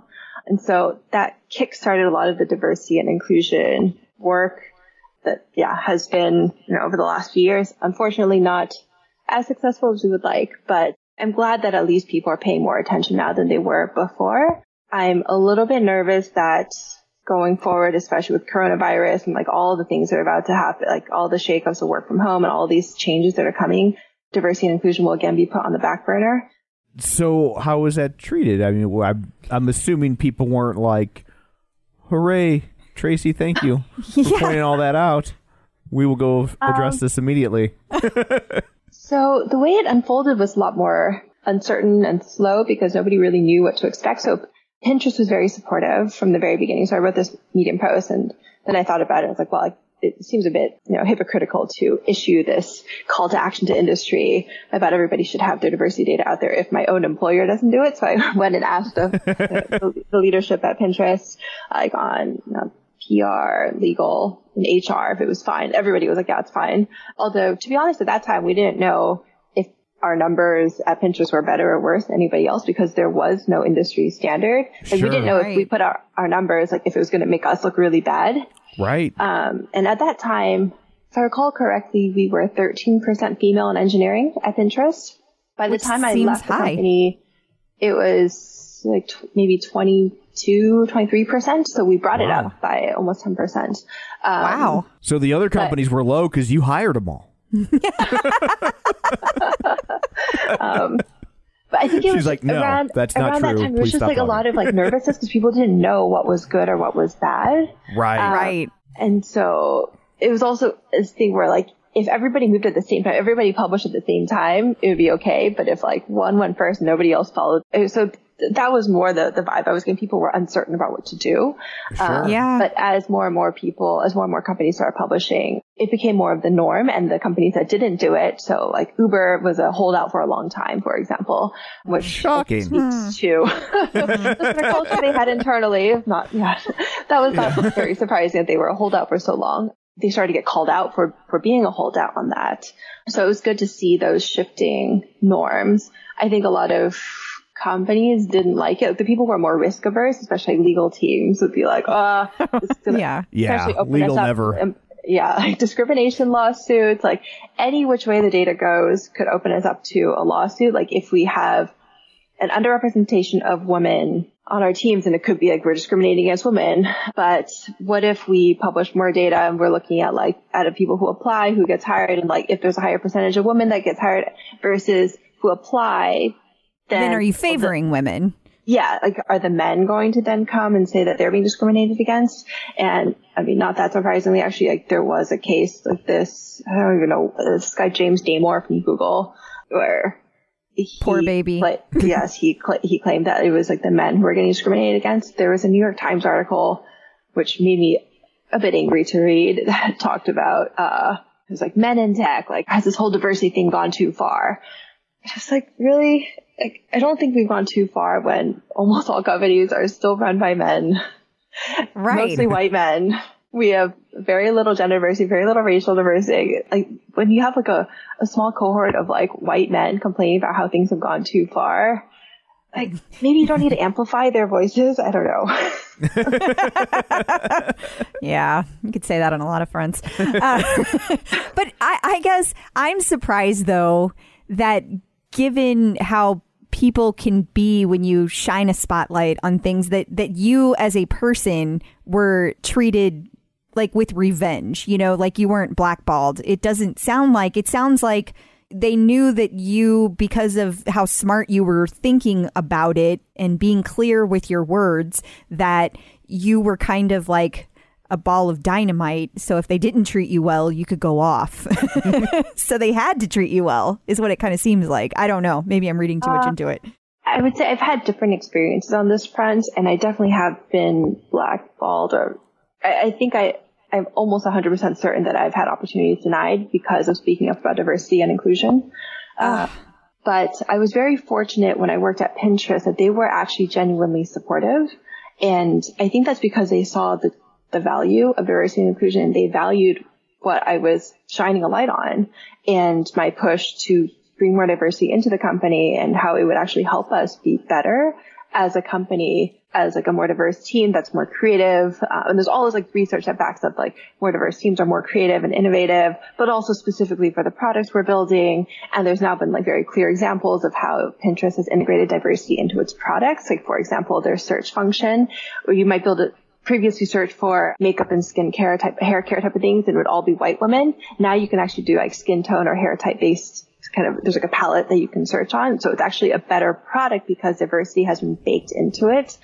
So I think Pinterest was extraordinarily supportive because they understood the value of what I was saying. That's not the case across all of industry, but I feel like I was quite lucky to be at a company that saw the value of it and also saw like we had a really unique opportunity. And I think we were well positioned because we were small enough that we could actually make changes and see them have a pretty big impact across the company, as we were a few hundred people at that time, as opposed to like tens of thousands, where if you want to move your percentages at a company, it's tens of thousands or over 100,000. Like that's a lot of people.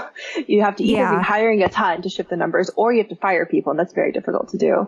So like if you're trying to like, let's say, increase your percentage of women in engineering, and you already have tens of thousands of male engineers, how are you going to get to a higher percentage of female? Like, you either need to hire a ton of female engineers or you have to fire some of your male engineers. Like, the numbers don't work in another way. But if you're a smaller company like Pinterest was, which was only a few hundred at that time, we could actually make pretty material gains in the percentages because we were still small enough, and the amount we were hiring relative to our size made it possible. But at the same time, even though we were small-ish compared to some of these other tech companies, we had a relatively big consumer brand and a brand within the Valley. Like, a lot of people know what Pinterest is, what the company is. So we kind of punched above our weight class in terms of brand recognition. So when Pinterest did things, people actually paid attention. Like, if you were a 10-person startup and you said like, oh, we're doing all these things around diversity and inclusion, and look, we have 4 of our 8 engineers are women, people would say that's great, but you only have like 8 engineers. It doesn't really, that's like really small numbers. It doesn't matter. Or like, it's great for you, but that's not really necessarily scalable. Like, that's not proof that you can do this, when you get to tens or hundreds or thousands of people, that you can do things, when you get big. But Pinterest was big enough that people cared. So it was at that sweet spot of like small enough that changes really mattered and could be implemented and you could see results in a short period of time, but also big enough that people cared. Yeah, that makes sense. It does, yeah. Like it's weird for me. I just assume Pinterest is giant. Yeah. You know? Which they probably are now. But like it just seemed like it came on the scene so fast. I just always assumed that it was giant. Yeah. You know what I mean? They always felt large. That there was always tons of money behind it because it's all of a sudden it was everywhere. And like it's baked into it's baked into so many sites where it's just like you mouse over something and it's like click the P and also you remember we're in the Midwest, so it takes a while to by the time things show up here, it is everywhere. I'm right now as I do this interview wearing parachute pants. So Pinterest actually had pretty good reception in the Midwest, unusually for a tech company versus many others. So I joined the company, we were roughly 10 people. So back then it was still like a very early stage startup, and I didn't think there was any guarantee. I remember thinking when I joined, like, okay, this whole thing could end in like a year or two. I don't know if the startup is going to make it, but it seems like a nice product right now. But I remember like when I joined, we disproportionately had a lot of users from the Midwest. And some of that was intentional. So Ben, our CEO, will talk about his press strategy. And unlike many tech companies that are based in Silicon Valley, did not want to get tech press. And this is very early on, obviously, but like early on, the rule of thumb around doing any press or PR was we'll only do an article or an interview if we're the only tech company that's going to be mentioned in the publication. So like Sunset Homes or like anything that's talking about something else that's not technology, but we are the only like tech company mentioned, that's fine. But we do not want to be covered in technology press. So it's actually a little bit under the radar in Silicon Valley for a while because the tech blogs that all the tech people read were not covering Pinterest. And a lot of the users were not the Silicon Valley folks. That's funny. That's very interesting. Yeah. But sometimes it works like that. Like the story has always been that the reason Seinfeld got to stay on the air as long as it did at the beginning, because it was not doing well nationwide, and the suits at the network were like, well, it's too New York, which is typically code for too Jewish. But for some reason, it was number one, no matter where they put it, in St. Louis. And and they were like, well, I guess if the people in St. Louis are digging it, then it must not be too New York. So we have good taste about some things. And so we'll stick with it a little bit longer. You're the tastemakers. Yeah. Every once in a while. That and Busch Light. That's pretty much all. That's our claim to fame. Anything else we're at the top of the charts about is usually violence. Yeah. So before we segue back into Peloton real quick, tell us about the Block Party app. Yeah, definitely. Yeah. So Block Party, our vision is that anybody who goes online should be able to be in control of their experience. So if you think about now, anywhere you go online, anywhere that there's user-generated content, there's a risk of something being unpleasant, upsetting, or bad. I was listening to one of your earlier podcasts and you're mentioning the hashtags feature on Peloton and how that could potentially be misused as well. And that's one example where anywhere you allow people to type in things, they can type in bad things. It's going to get ugly. Yeah, exactly. And this runs across the entire internet, right? And so our vision is that when you go online, you should be able to be in control of that. You should be able to feel safe psychologically and not be upset by things that you're going to see. You should be able to control, like, you know, if your kids are going online, you don't want them to see profanity because they're young and profanity is inappropriate for their age. Like, you should be able to control that. So that's our vision. Where we're starting right now is a very specific slice of that problem, which is abuse and harassment online. And we're starting with Twitter. I want to move to other platforms soon. But actually, tying back to diversity and inclusion advocacy work I've done, I spend a lot of my time on Twitter. That is my primary platform for activism, and just like having a presence. And so I do get a fair amount of abuse and harassment on Twitter. And it's very frustrating that when I post things, it's very possible that I'll then get hit with a wave of really unpleasant things in my notifications or app mentions. And I have to balance the positive value I get from being on this platform with the negative value of being upset by the things that are coming in. Like, I've had to deal with all sorts of harassment. Sometimes it's like drive-by, just like a random person coming to say something mean to me, to really extended harassment and stalking and like all sorts of bad stuff. And it's actually quite psychologically damaging. And I think I manage it okay. And sometimes I know like I need to just step away or not check my mentions, but it can really take a toll over time. And you're now starting to see some higher profile cases in the news around people who've been bullied so much and they've received so much abuse online that they've actually committed suicide. Or, I mean, in less extreme cases, sometimes just like getting offline or just like making big shifts in their lives because of this. That's because they have no control over what they're seeing. And so block parties idea is like we put the controls back with the user. So you can set filtering mechanisms and say like, here's the kind of stuff I want to see, or here's who I want to hear from, and here's who I don't want to hear from. And block party can filter what's coming in to you on these different social platforms. And so then you just have a cleaner experience. You can still browse for Twitter. You can keep using Twitter as you normally would, but just have like a safer experience. You're not going to be upset by random things showing up in your app mentions.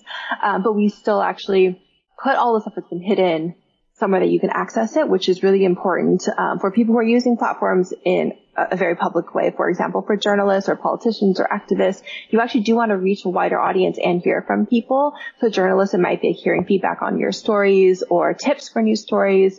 For politicians, it might be engaging with constituents. So you actually do want to be open to a broader network, and that's where a lot of the value of the platforms is. You don't just want to be talking to people that you already know.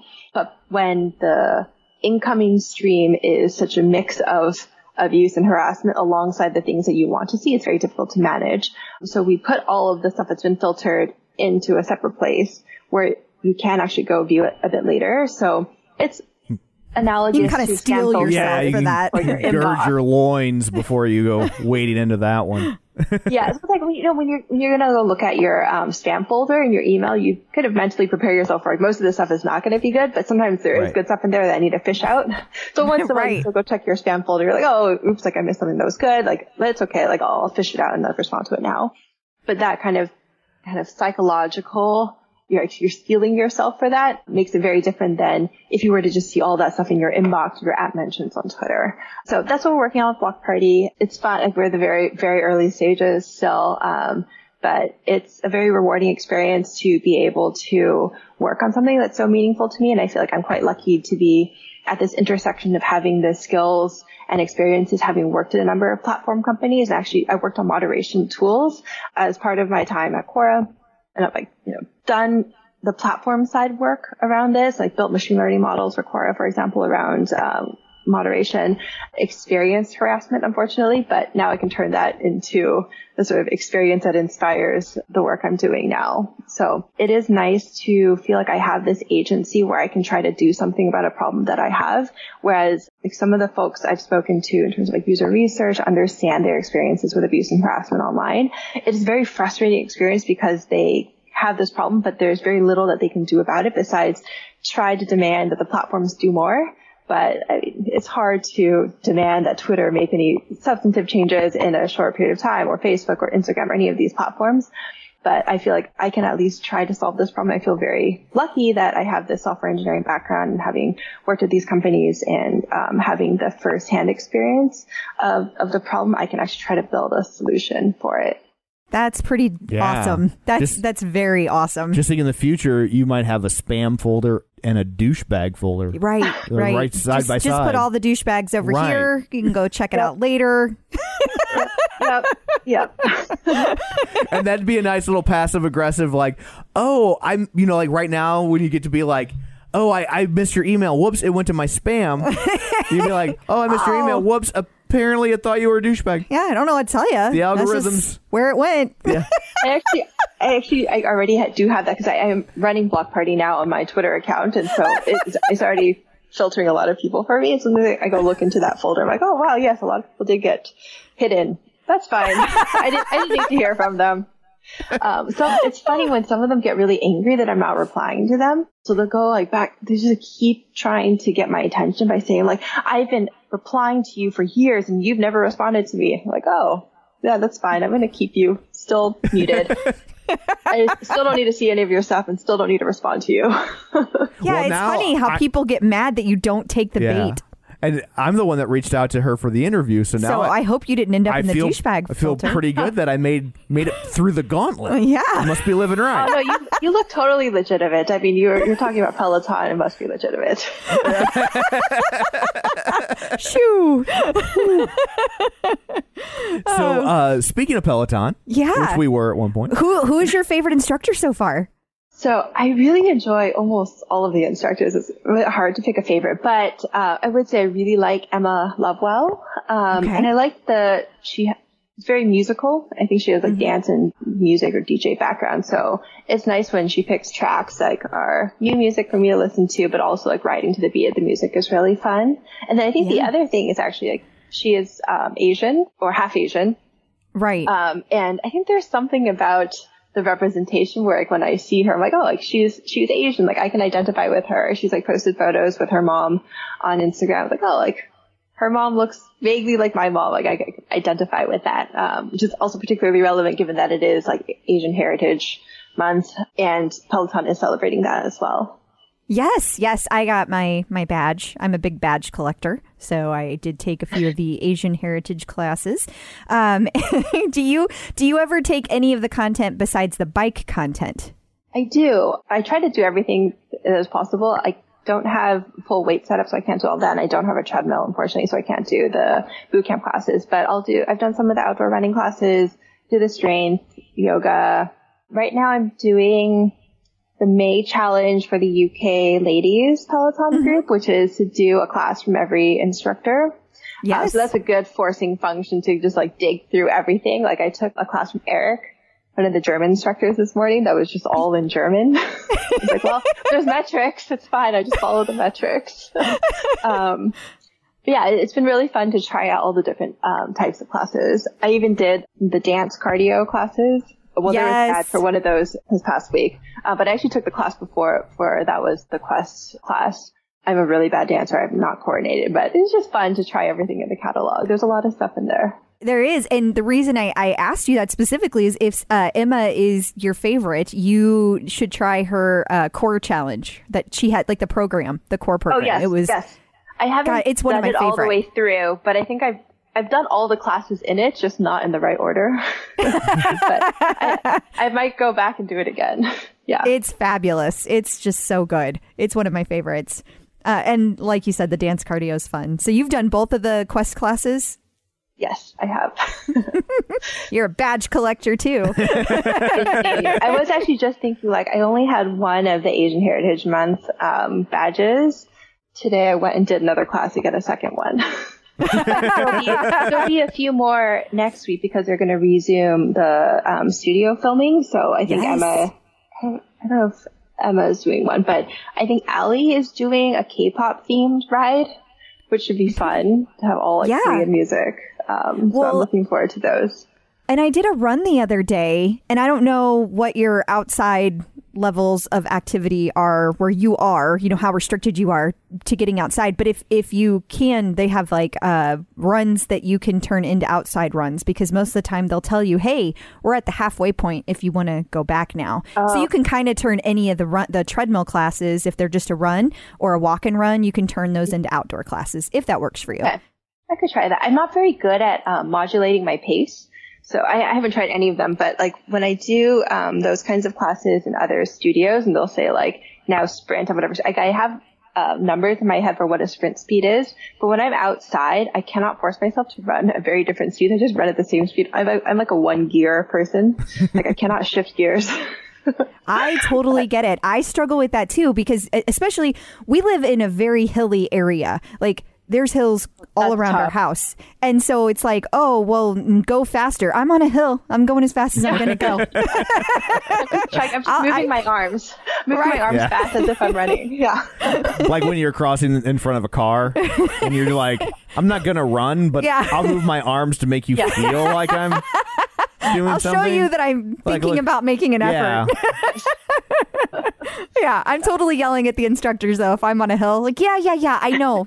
As fast as I'm going. Okay. I know when you told me that they tell you at the halfway point, I'm like, they should tell you at like the 40% point because because you're gonna. There's no way you're running that second half as fast as you're running that first. A lot half. of times, actually, if you listen to their cueing, a lot of times you do go faster in the second half because the first half, a lot of it is your warm up. Tom, so he doesn't. Gotcha. And I'm lazy. I don't do any. He doesn't do any of the so. exercise. That's why I have to explain that to him. But okay, so do you have any advice for somebody who's just getting started with Peloton or exercise in general? I think just start doing it and don't be too hard on yourself in the beginning about trying to achieve any particular goals. Like just start doing it and build a habit. I think for me early on, what was really helpful was just like forcing myself to go to the gym every day or like run a little bit every day or on a regular cadence. And then once it becomes a habit, then it becomes very addictive. But the thing is like before you've gotten into working out and if it feels like a mental struggle and you don't have the positive vibes associated with it, it can be harder. Cause then you have to use all this willpower to get yourself to work out. But once you get into the habit, you're not exerting any willpower to do the workouts anymore. And then once you get really into it, you have the problem that I have, which is there's like not enough hours to like try all the different classes I want to try. But don't worry about that when you're getting started. Just like show up and try doing things. I think that's absolutely fantastic advice. Absolutely. You know, to tie everything together. Yeah. I don't know if you know this, Crystal, but Peloton actually utilized the Block Party app and all the Oliver Lee classes went away. Oh, too much, Tom. We're gonna get yelled at. Too soon? This is what I bring to the table. Well, thank you so much for taking time out of your busy schedule and busy exercise schedule to join us. Yes, and I know we took a little more time than we expected. But it was fascinating. It was a fabulous conversation, though. Thank you for doing this. And where can people find you on social media where you would like to be found? My main channel is Twitter. My handle is Triketora, Triketora. Sorry, it's really hard to spell. I got this as my AOL Instant Messenger screen name a very long time ago. And now I'm stuck with it. Yes, that is where I spend most of my time. I think AOL Instant Messenger is so old, you no longer need to specify that you did it a long time ago. Right. Thank you. Like no one's questioning that it happened a long time ago. Well, Tom, you know, since you said that to her, I will just say, just think, you were already old when she was doing that. I was like 25 when that was up and running. So I know. But thank you so much for doing this. And whenever we post this episode, just so you know, people will be able to easily find you because we have a blog that we put up and it has an entire transcription of the episode. And so it will have links to everything, including your your Twitter handle. So no worries about that. And whenever it's ready to go live, you'll get an email with like links and images if you want to use them or whatnot. And we would love if you would like to share it. That would be fabulous. Yeah. Yes, I'll try to find some good images to send you. Yay. Awesome. That's great. Well, thank you so much. This was great. I really enjoyed this. Yeah, me too. Yeah, it's a fun conversation. Absolutely. And if you're ever looking for a project manager, let me know. That's what she does. Mobile 2.0. If you ever need somebody to help sell concert tickets, that's what I do. Then you can talk to Tom. Sounds great. Cool. Oh, thank you again. Yes, thank you so much. Yes, thank you so much for having me. It was good to chat, and I'll look forward to listening to the episode up. Oh, definitely. Yeah. And you have a great rest of your weekend. All right. Take care. You too. Bye-bye. So I guess that brings another one to a close. Sure does. What, pray tell, do you have in store for people next week? Ooh, I know. Courtney Snowden. She is the creator and founder of Black Girl Magic. Awesome. I am a Black Girl Magic Peloton edition. There we go. I need to be specific because I know there's Black Girl Magic that exists outside of Peloton, but we only care about the Peloton one. Well, now it sounds like I don't care about Black Girl Magic. I know. I was like, are you sure you want to say it that way? No, I don't. I think people know what you meant. I hope so. This is a good test to see how many people listen all the way to the end, too. Right? So anyway, that's what people have to look forward to. Until then, where can people find you? If you want to find me. After all of that. You've been canceled.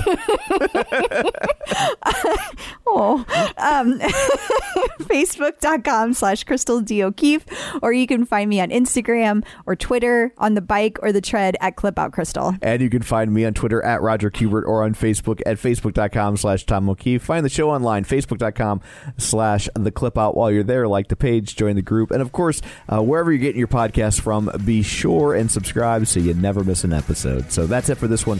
Thanks for listening, and until next time, keep pedaling and running.